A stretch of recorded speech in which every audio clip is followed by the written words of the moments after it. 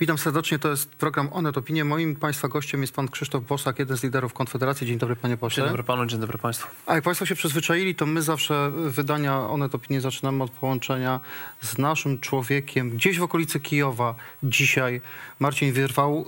Był w Irpieniu, z tego co wiem. Irpień to jest taka miejscowość na północny zachód. Jak państwo pamiętają Marcina, chyba to był początek marca, 5-7 marca Marcin tam był. To było wtedy miasto, które Rosjanie intensywnie ostrzeliwali. Marcin się musiał nawet ewakuować. Dzisiaj wygląda na to, Marcin, że Rosjanie cofnęli się z tego miasta, z którego Ukraińcy, ludność cywilna uciekała w popłochu te 3 tygodnie temu. Witam Andrzeju, witam Państwa. Ja już jestem w Kijowie w tym momencie. Próbujemy od 2 dni ponownie wjechać do Irpienia. To nie jest łatwe. Mamy tam na miejscu jednego z komendantów tamtejszej obrony terytorialnej i on mówi: spokojnie, spróbuję was zabezpieczyć, pokażę wam miasto, jak to teraz wygląda, w tym momencie. Już wtedy wyglądało to straszliwie. Tam, nie wiem, czy Państwo pamiętają z tego ostatniego reportażu, no tam po prostu leżeli ludzie na ulicach, domy były zniszczone, bloki postrzelane. Chcemy zobaczyć, jak to po prostu wyglądało teraz, ale niestety nawet pomimo takich dobrych znajomości przez ostatni blokpost absolutnie nie dało się przejechać, ponieważ tutaj panują też takie zasady, że jeżeli na tym ostatnim blokpoście są informacje, że teren jest ostrzeliwany, no to w zasadzie nikt nie może przejechać, także i my. Tam nawet jacyś policjanci musieli się stamtąd cofać, którzy próbowali dojeżdżać, ale zatrzymaliśmy się na tym ostatnim blokpoście. Dobry dzień, ja na live. Один момент, okej? Відійдіть,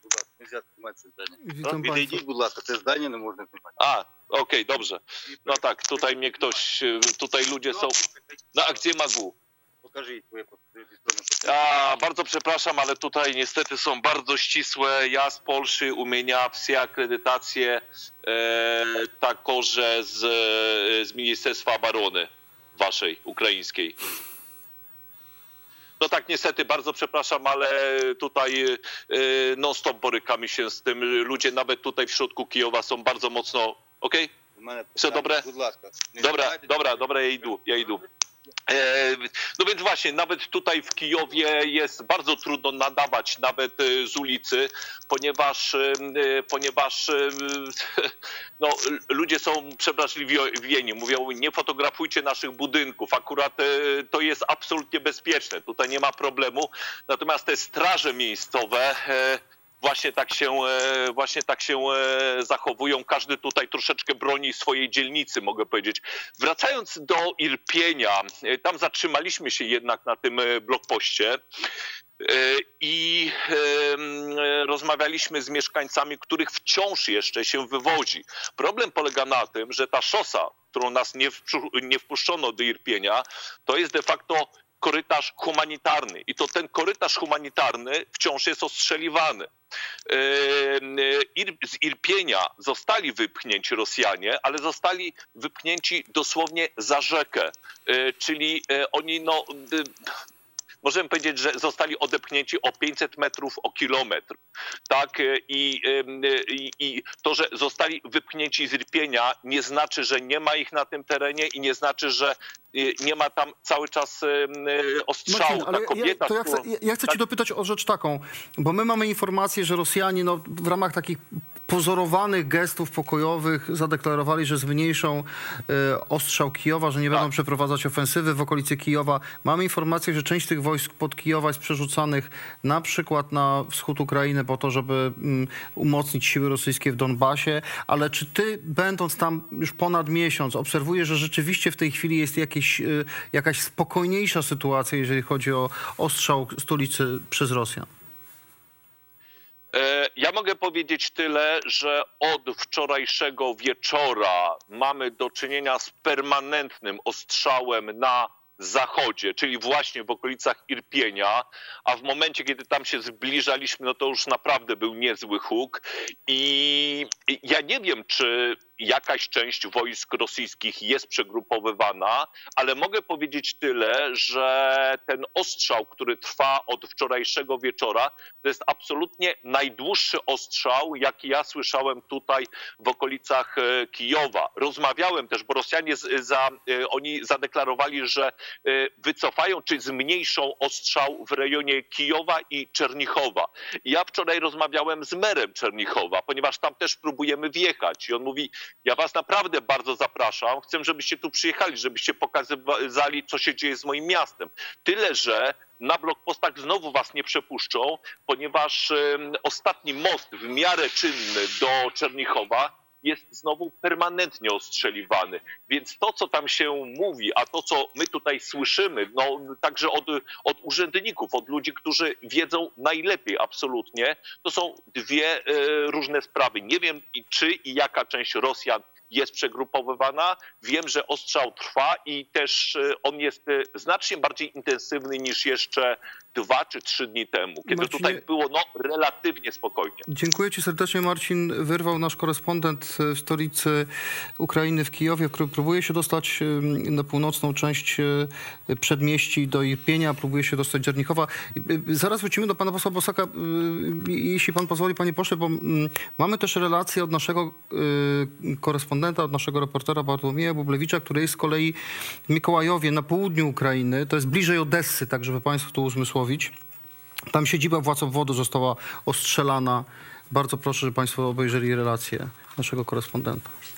Dotarliśmy do Mikołajowa. To była droga wyjątkowa, bo w zupełności nie przypominała naszych podróży po Ukrainie do tej pory. Droga między Odessą a Mikołajowem właśnie zajęła nam nieco ponad 2 godziny. Bardzo dużo umocnień i ta trasa też wyglądała zupełnie inaczej. Bardzo dużo transportów ciężkiego, wojskowego sprzętu. O szczegółach nie będę mówił, bo o tych szczegółach nie możemy mówić. Tutaj ściśle są wyznaczone w miejscach, których dziennikarze mogą przebywać i o czym mogą mówić. A za moimi plecami widzą państwo budynek, który wczoraj został zniszczony. Jest to budynek administracji obwodowej. Tu cały czas pracuje wojsko, pracują służby porządkowe. No, skala tego rosyjskiego ataku tutaj w Mikołajowie jest ogromna i to widać nawet w drodze w to miejsce, bo okoliczne budynki,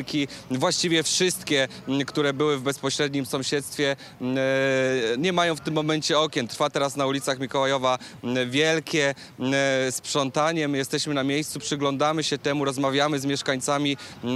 Część oczywiście postanowiła wyjechać, część zostaje. Spotkałem tutaj też rodzinę z małym dzieckiem. Oni mówią, że zostają w swoim mieście do końca, nie mają zamiaru wyjechać. Po drodze też widzieliśmy dużo autobusów ewakuacyjnych ze wschodu Ukrainy. Bardzo trudna, oddalonym kilkadziesiąt kilometrów stąd Chersoniu. Właściwie ten front od Mikołajewa zatrzymał się kilkanaście kilometrów. Cały czas tutaj trwa walka z rosyjskimi dywersantami. Może nie tak intensywna jak jeszcze 3 tygodnie temu, kiedy no, dosłownie te strzały na ulicach były tutaj codziennością i o tym też mówią nam mieszkańcy. Tak wygląda groza wojny i dopiero w takich miejscach widać, jaka jest skala tych rosyjskich ataków. Ciężko nam sobie wyobrazić, jak sytuacja może wyglądać chociażby w Chersoniu. Tam jest humanitarna katastrofa. Ciężko dostarczyć tam żywność, pomoc humanitarną. Ciężko też ewakuować ludzi.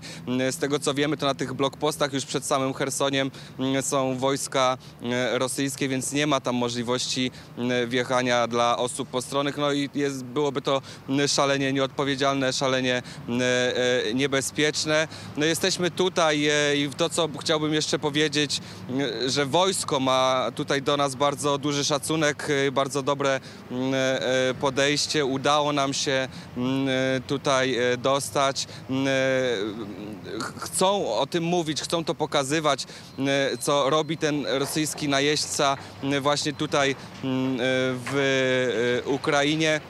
No i mamy nadzieję, wszyscy tutaj mają nadzieję, że ten front jednak zatrzyma się przed tym miastem. Byliśmy jeszcze przed chwilą w Odessie i tam mieszkańcy mówią, że między innymi Mikołajów to jest miasto bohater, bo dzięki ofiarnej walce żołnierzy tutaj z obwodu mikołajewskiego udało się cały czas utrzymać spokój w samej Odessie i wszyscy tam mają nadzieję, że ta sytuacja po prostu utrzyma się i będzie spokojna i ten front nie będzie się przesuwał dalej na zachód Ukrainy. Bartłomiej Bublewicz z Mikołajowa na południu Ukrainy. Jak Państwo słyszeli, tam są obawy, że Odessa zostanie zaatakowana. To jest największe miasto na południu Ukrainy. Pan Krzysztof Bosak, jeden z liderów Konfederacji, jest moim Państwa gościem. Panie pośle, miały być jakieś oferty, może niepokojowe, ale deklaracje o drastycznym ograniczeniu działań wokół Kijowa i Czernichowa. Takie składali Rosjanie deklaracje podczas rozmów pokojowych czy parapokojowych, czy o deeskalacji konfliktu z Ukraińcami, jak pan widzi na obrazkach i w Kijowie, i na południu Ukrainy, tam się nie zanosi na jakiekolwiek uspokojenie. Niestety nie jestem zaskoczony. Wydaje mi się, że wszystkie wypowiedzi Rosjan w tej chwili należy traktować w kategoriach PR-owych albo dezinformacyjnych. Nic nie wskazuje na to, żeby w interesie Rosji było szybkie zakończenie tej wojny. Za dużo zainwestowali w to swojego potencjału wojskowego. Za dużo Putin zainwestował w to propagandy, żeby w tej chwili podkulić ogon i zwinąć swoje wojska z powrotem do Rosji. Także niestety jestem pesymistą. Uważam, że zresztą mamy informacje z Rosji, że Rosja ruszyła w tej chwili z jakąś mobilizacją na większą skalę i prawdopodobnie są to po prostu takie przegrupowania swoich sił, może trochę dezinformowanie opinii międzynarodowej, żeby przerzucać odpowiedzialność na Ukraińców, że to oni sami sobie winni, że pokoju nie chcą, że Rosja tu wyciąga rękę. Natomiast znamy ze swojej historii wszystkie te numery i ja absolutnie nie wierzyłbym w nic, co w tej chwili będą mówić przedstawiciele Rosji. Czyli pana zdaniem jakiekolwiek negocjacje, które organizują prezydent Turcji, czy dzwoni do Putina prezydent Francji, to uważa pan, że to są działania, które nic nie dadzą, tak? Nie, w którymś momencie ta wojna się skończy, więc strona ukraińska powinna prowadzić rozmowy ze stroną rosyjską.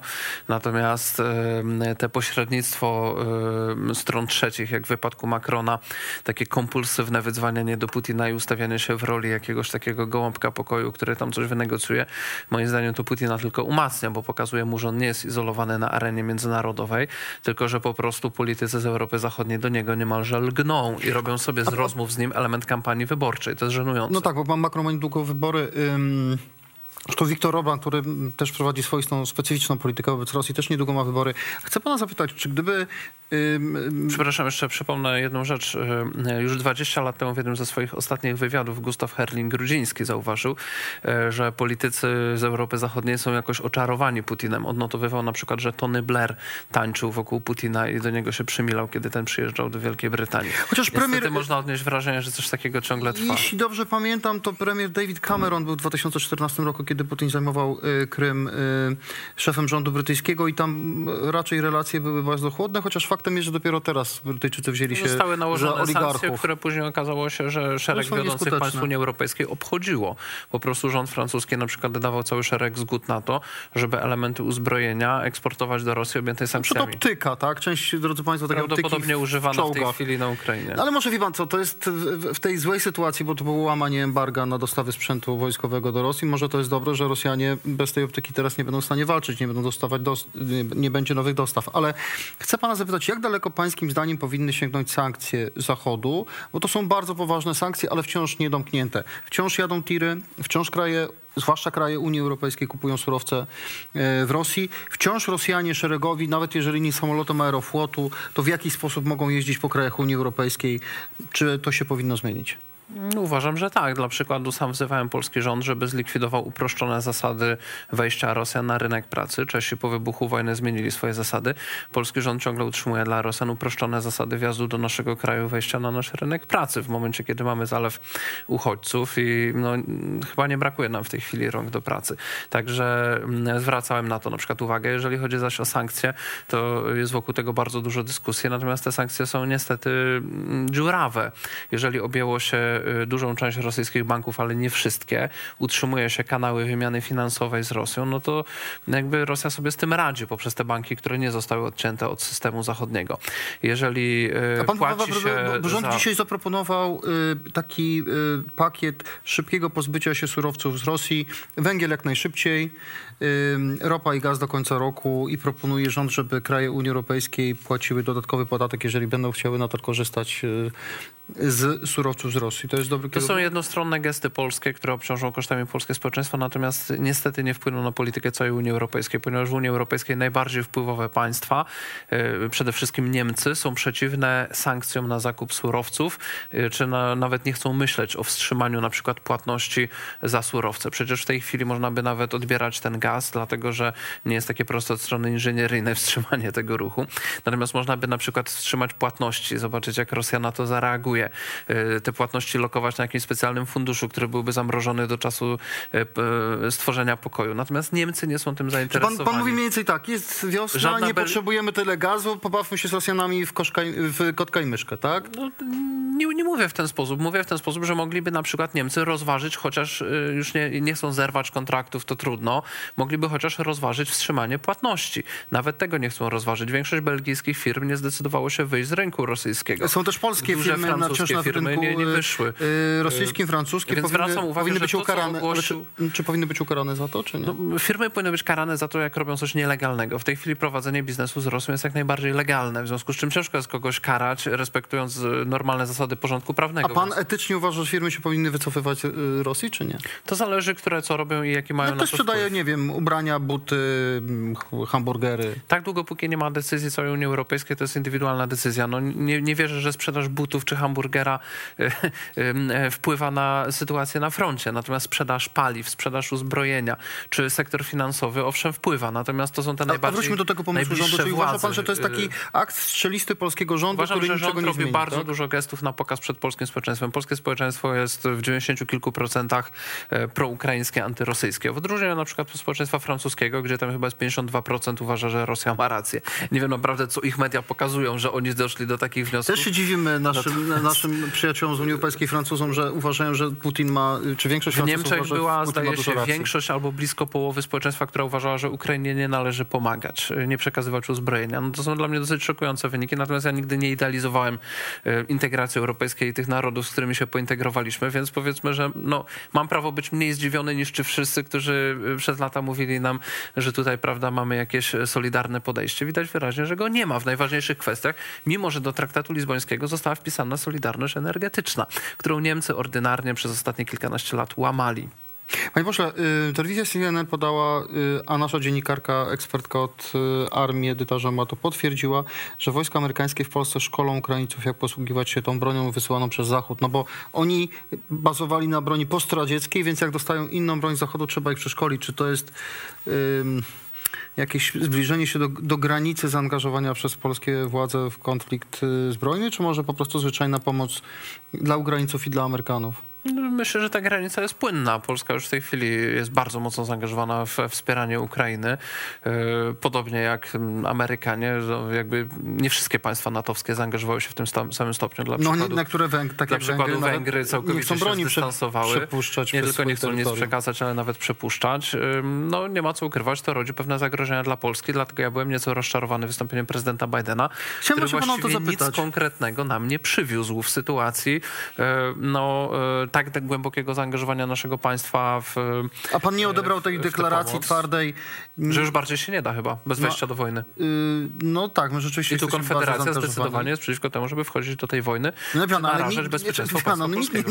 Nikt nie oczekuje wejścia do wojny. A czym było opowiadanie w Kijowie, opowiadanie o misji pokojowej, która jednak będzie zdolna posługiwać się bronią i zepchnąć Rosjan i tak dalej. Pomysł Jarosława Kaczyńskiego został dość szeroko odrzucony w ramach NATO, jak pan zauważył. No zgadza się, natomiast wpierw został przedstawiony i był dyskutowany przez ostatnie wiele dni, prawda? Więc uważam, Okej, ale rozumiem, że pan oczekiwał, że Biden powie, Polacy, przez Polskę płyną transporty broni, więc macie prawo się czuć zagrożeni, to ja tutaj dołożę żołnierzy, stworzę stałą bazę i tak dalej. Tego pan oczekiwał mniej więcej, tak? Ja bym wolał, żeby zamiast dokładać nam żołnierzy, których w każdej chwili może zabrać albo wydać im rozkaz, żeby oni nie strzelali, żeby nam szybciej przekazano broń, za którą chcemy rynkowe ceny zapłacić. Czyli patrioty, Natomiast Amerykanie w tej F-35, chwili czołgi, tak? nawet nie złożyli żadnych intencjonalnych deklaracji w zakresie przyspieszenia dostaw broni, za którą my chcemy rynkowe ceny zapłacić. Nie mówiąc o sprzedaniu nam jej na przykład taniej albo uruchomieniu jakiejś części produkcji w Polsce albo przekazaniu nam jakiejś technologii. No uważam, że naprawdę jak się chce wymyślić jakieś gesty takiego wsparcia sojuszniczego dla państwa, które chce wydać ogromne pieniądze na modernizację swojej armii, bo się czuje można sprzedać taniej i zagrożone, szybciej. to można naprawdę wymyślić 1000 rzeczy. I ja nie zobaczyłem ani jednej, która Co by może została jest tak, że my nie wymyślona. widzimy, drodzy państwo, ale jest jedna rzecz, która jest konkretna i którą będziemy widzieć, będziemy to odczuwać. Pan użył takiego sformułowania zalew uchodźców. Jest tak, że rzeczywiście do Polski przyjechało około 2 milionów ludzi z Ukrainy, którzy uciekają przed wojną. Jarosław Kaczyński zapowiedział, że nie będzie starać się w ramach Unii Europejskiej o relokację, czyli taki system, żeby skłaniać tych ludzi, żeby wyjeżdżali też do innych krajów Unii Europejskiej, bo inne kraje, drodzy państwo, wbrew temu, co państwo może usłyszą od niektórych polityków obozu władzy, inne kraje Unii Europejskiej generalnie są otwarte w tej chwili dla Ukraińców, no ale w naturalny sposób oni chcą być w Polsce, kulturowo, bliżej im, mają tu znajomych, liczą, że szybciej wrócą do kraju. Mamy w tej chwili 150 tysięcy uczniów w szkołach, uczniów ukraińskich, minister Czarnek, 500 000 Ukraińców dostało PESEL, prawie 200 000 profil zaufany już ma, a Jarosław Kaczyński mówi tak: nikogo do niczego nie zmuszamy, jak ktoś tu chce zostać, to zostaje, nie będzie żadnych relokacji, nie chodzimy po prośbie. Mi się ta retoryka nie podoba. Ona jest taka godnościowa na zasadzie my się nie będziemy prosić, wszystko sobie damy radę sami. Prawda jest taka, że wszyscy specjaliści od migracji mówią, że według danych rządowych 30 000 osób przekracza granicę polską dziennie z Ukrainy. Wczoraj było chyba 20, ale opieram się na dane, które mam bezpośrednio od członków rządu i to była podana liczba uśredniona za ostatnie dni, że się ustabilizowano na poziomie 30 000 dziennie. Twierdzenie, że jeżeli z drugiej strony wszyscy zdajemy sobie sprawę, że ta wojna może potrwać jeszcze miesiącami, a może nawet latami. Być może część z tych ludzi, życzę im tego, będzie miała do czego wrócić i mogła odbudowywać kraje. Być może nie będą mieli do czego wracać. Już przed wybuchem wojny rozmawiałem z ekspertami, którzy zajmowali się wojną na wschodzie Ukrainy i mówili, że na przykład te republiki donbaskie i ługańskie znaczna część populacji trwale opuściła, bo była tam taka bieda i taki chaos i taki terror, że nie chcieli tam żyć.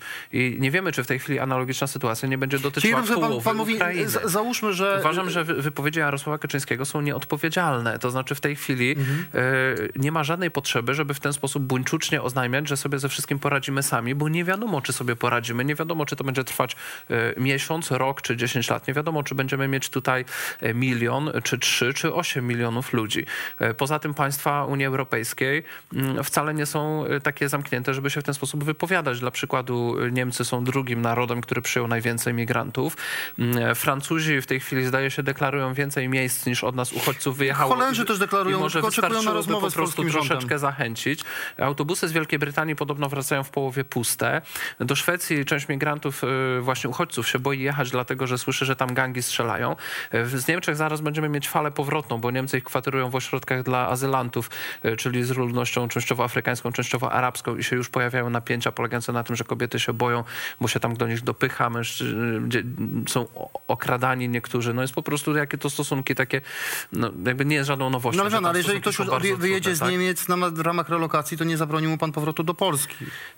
Już została przyjęta w ramach Unii Europejskiej zasada swobodnego przepływu uchodźców z Ukrainy, co jest akurat dobrą wiadomością. To znaczy wszyscy, których warunki życia byłyby w Polsce trudne, mogą poszukać lepszej sytuacji w dowolnym państwie unijnym. I to jest dobra wiadomość, tak, że wszystkie państwa Unii się otworzyły. Natomiast jesteśmy obecnie jedynym państwem, które zaproponowało bardzo szeroki pakiet, taki nazwijmy to socjalno-społeczny. No wiem, Konfederacji się to nie podoba, że ludzie będą dostawać 500+. Nie było nad tym absolutnie żadnej debaty parlamentarnej, ani żadnych wyliczeń. Oni nie mają innych dochodów. Jeżeli kobieta samotna przyjeżdża z Panie redaktorze, ale dzieci... jest wielka różnica pomiędzy zaproponowaniem komuś dachu nad głową, wyżywienia, doraźnej opieki zdrowotnej, a pomiędzy włączeniem kogoś we wszystkie nasze systemy świadczeń społecznych. Moim zdaniem rząd, to co przedstawia jako tymczasowych uchodźców, już próbuje przystosować, żeby to była trwała emigracja. I nie podoba mi się to podejście, ponieważ nie było nad tym żadnej debaty, nie policzono, ile miliardów to będzie kosztować, ani Czy pan nie traktuje tego jako takiej konieczności, na ten temat ze stroną takiego zobowiązania moralnego Polaków wobec tych, którzy uciekają przed śmiercią? To jest kwestia etyczna. Ja jestem przekonany, że mamy obowiązek umożliwić ucieczkę wszystkim, którzy uciekają przed śmiercią i zapewnić im ciepłe miejsce do spania i pożywienie. Natomiast a czego oni się mają utrzymać w Polsce? Taka kobieta, której mąż walczy na froncie, ma tu 2 czy 3 dzieci i nie ma żadnych dochodów, nie zna języka. Wojewodowie dostali od rządu środki na zapewnienie tego i to jest na miejscu. Natomiast czym innym jest włączenie w system świadczeń społecznych, albo czym innym jest na przykład powrzucanie do klas uczniów, którzy totalnie nie znają języka. Ale i dlaczego pan używa takiego wrzucania? Dlaczego pan takiego terminu używa? Tak to wygląda. Dzieci muszą iść do szkoły, prawda? Nie muszą. A co, jak pan, jeżeli na przykład wojna będzie trwać 2 lata... My nie mamy szkolnictwa przygotowanego dla ukraińskich dzieci. Ale pan pozwoli, pan ma małego syna, jeszcze nie chodzi do szkoły, mój ma 7 lat. Załóżmy, że nie daj Bóg by w Polsce była wojna, musiałby mu czekać gdziekolwiek. Czy on miałby czekać do końca wojny, żeby kontynuować edukację? Gdzieś, nie wiem, we Francji, w Niemczech, Niekoniecznie, gdziekolwiek. Natomiast można zrobić to na wiele różnych sposobów. Pierwsze, co ja bym zrobił, to zaczekałbym z takimi decyzjami, gdybym był na miejscu partii rządzącej, z zarejestrowaniem wszystkich uchodźców i policzeniem, ilu ich mamy. Następnie sprawdziłbym, jakie jest ich rozmieszczenie, a następnie rozważył, czy nie jesteśmy w stanie na przykład zorganizować im tymczasowej edukacji w oparciu o te mamy i nauczycielki, które z nimi przyjechały. Dla przykładu miałem możliwość spotkać... Czyli chodzi pan, że przyjechały też nauczycielki jako te matki uciekające z dziećmi, łącznie z dyrekcjami szkół. No, miałem przyjemność spotkać u jednej z osób, która przyjęła uchodźców, wicedyrektorkę jednej ze szkół z zachodniej Ukrainy. To nie jest tak, że my musimy wszystko zrobić za Ukraińców i to jest nasz moralny obowiązek. Oni są dorosłymi ludźmi, którzy jeszcze miesiąc temu prowadzili swoje państwo, mają kompetencje we wszystkich dziedzinach, natomiast mam wrażenie, że rząd wymyślił sobie taki sposób na a może to wymyślić sobie sposób na, ponieważ skończyło się wam paliwo covidowe, co was od PiS-u odróżniało, to wymyśliliście nowy sposób na odróżnienie się od PiS-u. I będziecie grać takim wątkiem antyuchodźczym. Być może pańska uwaga byłaby na miejscu, gdybym na przykład w tej chwili powiedział cokolwiek innego niż mówię w tych sprawach związanych z polityką migracyjną czy uchodźczą niż przez ostatnie 20 lat, jak jestem w życiu publicznym, ale proszę mi wierzyć, że nie mówię. W żadnej sprawie. Tylko czym innym byli uchodźcy z Bliskiego Wschodu, przyzna pan, i ja to też przyznam, a czym innym ci ludzie, którzy masowo uciekają przed dlatego bombami. kiedy byli ci tak zwani uchodźcy od Łukaszenki, którzy byli tak naprawdę dowożonymi migrantami, mówiłem wtedy, że nie mamy obowiązku ich przyjąć, ponieważ oni nie przechodzą z pierwszego państwa niebezpiecznego, natomiast gdyby była wojna, mówiłem to nie przewidując, że to nastąpi. Gdyby była wojna w państwie, z którym sąsiadujemy, powinniśmy otworzyć granice. Czy pan generalnie mówi, ratujmy ludziom życia, ale nie zapewniajmy im jakiegoś minimum socjalnego, tak? Czy ja to dobrze rozumiem? Minimum socjalne tak, natomiast rząd poszedł znacznie dalej. Rząd poszedł praktycznie z równouprawnieniem z obywatelami polskimi, wszystkich uchodźców, bez skalkulowania kosztów, bez godziny debaty nad tym parlamentarnej, bez przedstawienia jakichkolwiek wyliczeń, bez konsultacji z państwami unijnymi czy z Amerykanami co do kosztów tego. W tej chwili nie mamy żadnych gwarancji co do refundacji tych kosztów. Mamy wyłącznie zapowiedzi, które są wysoce Jest projekt, drodzy państwo, polski, niemiecki, taki pomysł, żeby domagać się na każdego konkretnego uchodźcę pieniędzy z Komisji Europejskiej. On jeszcze nie został zaakceptowany. Więc jeszcze wracając na przykład do szkolnictwa, jeżeli byśmy na przykład widzieli, że ta sprawa się przedłuża, to oczywiście tych, którzy zostaną w naszym państwie, trzeba włączyć w nasze życie społeczne. Ale po pierwsze, wpierw byśmy mogli zobaczyć, czy to się przedłuża, sprawdzić, ile jest tych osób, przyjąć właściwy porządek, to znaczy najpierw wszystkich zarejestrować, następnie zaproponować na przykład naukę języka, jeśli chcemy te dzieci wysłać do polskich szkół, a jak one, bo nie muszą wcale chcieć się uczyć języka polskiego, mogą traktować, że to jest sprawa tymczasowa. Wówczas pozwolić im organizować sobie szkolnictwo ukraińskie. Już jest mowa na przykład, że Unia Europejska będzie finansować systemy do nauczania zgodnie z programami ukraińskimi. W których szkołach? W polskich system ukraińskiego nauczania w ukraińskim języku, w oparciu o środki budżetowe Polski, czy w oparciu Unii? Kto będzie to robił? Gdzie? Tu jest 1000 pytań, z którymi się za chwilę zderzymy. A ministerstwo działa na łapu-capu. Poza tym to, co poruszyliśmy i na nas wszyscy naskoczyli, czyli kwestia uprzywilejowania. Jeżeli minister Piątkowski zapowiedział 2 dni temu, że będą specjalne dopłaty na przedszkola ukraińskie, na dzieci do przedszkola ukraińskiego. Jeżeli słyszymy, że zgodzono się na powiększenie grup, ale powiększenie grup ma następować w ten sposób, że mają być przyjęte tylko dzieci ukraińskie, a dzieci polskie, które wcześniej się nie zmieściły do tych grup, już nie. Ja sam słyszałem jednego z liderów. Jeżeli słyszymy o wykwaterowywaniu na przykład dorosłych wychowanków domów dziecka po to, żeby w ich miejsce... Panie Boże, no dobrze, ale chwileczkę, ja nie jestem w stanie państwu zweryfikować informację o wykwaterowywaniu absolwentów, czy wychowanków domów dziecka. No dobrze, ale ja nie jestem w stanie tego zweryfikować. Natomiast ja mam wrażenie, że w waszym rozumowaniu, pewnie dość poukładanym, brakuje tego jednego elementu pod tytułem tam jest wojna. I ci ludzie przyjechali tutaj uciekają przed śmiercią. Z faktu, że jest trzeba wojna, ich zaangażować jakoś w życie, w zwyczajne życie. Z faktu, że jest wojna, wynikają dwie fundamentalne rzeczy, które zasadniczo nie kwestionujemy. Otwarcie granic na uproszczonych zasadach, gdzie w szczycie przechodziło 150 000 osób bez żadnej kontroli. Ale chcecie ich tych ludzi na system NFZ-u wpuścić, czy nie? Zgoda na to, żeby uruchomić gigantyczne środki z rezerwy budżetowej. Ale panie Boże, no dobrze, ale leczyć tych ludzi w ramach NFZ-u, czy nie? Czy kazać im płacić, nie wiem z czego, za leczenie siebie? Ja chętnie bym po prostu usłyszał od ministra zdrowia, w jaki sposób on ja ma pomysł na zorganizowanie tego. Usłyszał, bo pan jest politykiem, chce pan rządzić. Skąd by pan wziął pieniądze na leczenie tych ludzi? Czy kazałby im pan się leczyć za swoje bezwartościowe hrywny? Nie można zostawić ludzi bez pomocy medycznej, natomiast jest różnica pomiędzy automatycznym uznaniem, że wszyscy mają takie samo jak obywatele w Polsce. Ale jak przyjechało 2-3 miliony ludzi, to nawet jeśli nie mają PESEL-u, nawet jeśli nie mają profilu zaufanego i nie wysłali dzieciaka do szkoły, to mogą mieć zawał, mogą mieć wylew, a mogą potrzebować zwyczajnej pomocy. To jest kwestia etyki lekarskiej. Etyka lekarska nakazuje udzielanie pomocy medycznej. Natomiast jeszcze raz podkreślę, że pomiędzy zrównaniem w prawach obywatelskich wszystkich, którzy wjechali bez żadnych wzajemnych obowiązków, które my jako obywatele mamy. Ale oni... No jest różnica, panie redaktorze, jest różnica. Czyli pan uważa, że oni mają lepiej od nas? Naprawdę zamieniłby się pan z nimi? To jest manipulacja, nic takiego nie ale powiedział pan, że... To jest bardzo tania manipulacja. Nie, panie pośle, powiedział pan, że mamy obowiązki, a oni ich nie mają. No to rozumiem, że mają lepiej z punktu widzenia systemu państwa. Pewne rzeczy dostali automatycznie. A dla pana ta wyjątkowej sytuacji nie wskazuje na to, że jest normalne na przykład to, że jeżeli Polski Fundusz Rozwoju buduje te mieszkania, których miało być 100 000, a jest tam 1000 czy 2000 i są Polacy, którzy na to czekają, to w tym momencie im odmówiono wprowadzenia się do mieszkań, które już były wybudowane i w zamian za to je wszystkie przeznaczono dla uchodźców. Czy pana zdaniem jest to normalna sytuacja? Bo ja na to patrzę... Nie jest normalna sytuacja, bo to nie jest w ogóle normalna sytuacja. Jest sytuacja nadzwyczajna. Tak, i w sytuacji nadzwyczajnej ludzi można na przykład zakwaterować w domach tych, którzy są otwarci, w salach gimnastycznych. Ale wy też mówiliście, że tego się nie da na dłuższą metę Można na różne sposoby to zrobić. Natomiast zabrać ludziom mieszkania, które mają obiecane, to nam zrodzi konflikt na tle narodowościowym. Ja przed tym konfliktem przestrzegam, zanim on wybuchnie. To, co państwo jako dziennikarze robicie, przypisując nam, że my tylko zacieramy rączki i czekamy, aż prawda wybuchnie, tutaj nie jest całkowitym błędem. Jest przeciwnie. My, jako osoby wywodzące się ze środowiska narodowego, wiemy, czym może się skończyć nie dość roztropne podchodzenie do kwestii narodowościowych. Wielu z nas interesowało się tym, jak wyglądał konflikt pomiędzy Polakami a Ukraińcami. To prawda, ale przyzna pan, że druga Rzeczpospolita powstała w trochę inny sposób. I proszę zwrócić uwagę, że żaden z nas, liderów środowiska narodowego, od kiedy wybucha ta wojna, publicznie tych kwestii nie rozgrzebuje, bo chcemy, żeby stosunki pomiędzy naszymi narodami były dobre. Natomiast jeżeli rząd będzie postępował nieroztropnie, to one mogą się zepsuć. Nikt nie kwestionuje napiętych relacji społecznych w drugiej RP, tylko druga RP powstała w inny sposób. Ci ludzie mieszkali tam, gdzie mieszkali, tylko zmieniały się granice, jeżeli chodzi o Ukraińców. Dzisiaj Ukraińcy przyjeżdżają do Polski w innej sytuacji. Natomiast jeżeli chodzi o liderów Konfederacji, to ja pamiętam przynajmniej 2 konferencje. Na jednej był między innymi pan Grzegorz Braun, gdzie bardzo mocno graliście. Ja mówię o liderach środowiska narodowego. Na przykład mieliście pretensje o to, że inni politycy wypowiadają się w różny sposób, natomiast mówię o liderach środowiska narodowego. Ale Braun jest politykiem Konfederacji. Tak, na przykład padały pretensje o to, że ludzie uchodźcy z Ukrainy dostają darmowe bilety na przejazdy autobusowe, podczas gdy na przykład w Łodzi mieszkańcy dostali podwyżki, a oni mają za darmo.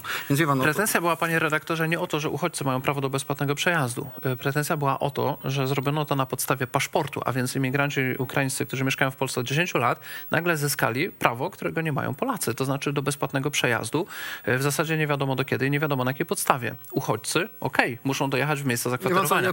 Natomiast nie chodziło o to, że ten 1 milion Ukraińców, którzy w Polsce pracowali... Moje zastrzeżenie, tak? Uważam, tylko chodziło o tych, którzy Ukrainowi trafili do Polski. Uprzywilejowanie we własnym państwie ludzi, Czyli którzy pan mają mówi- obcy paszport, jest paranoją. A czyli pan mówi jednak o uprzywilejowywaniu, czyli my jako obywatele Polski mamy jeżeli gorzej. obywatel Polski musi za komunikację zapłacić, a ktoś, kto ma zagraniczny paszport, nie musi, no to czym to jest? Ale sytuacja osobista No i to też może pan prawna nazwać to, jak pan polskiego uważa. obywatela jest dzisiaj zupełnie inna niż obywatela Ukrainy, który stracił dom, być może Ale ja stracił powiedziałem bliskich, o uciekł do obywatelu Polski. Ukrainy, który w Polsce mieszka od 10 lat, pracuje, płaci tutaj podatki i tak dalej, tak?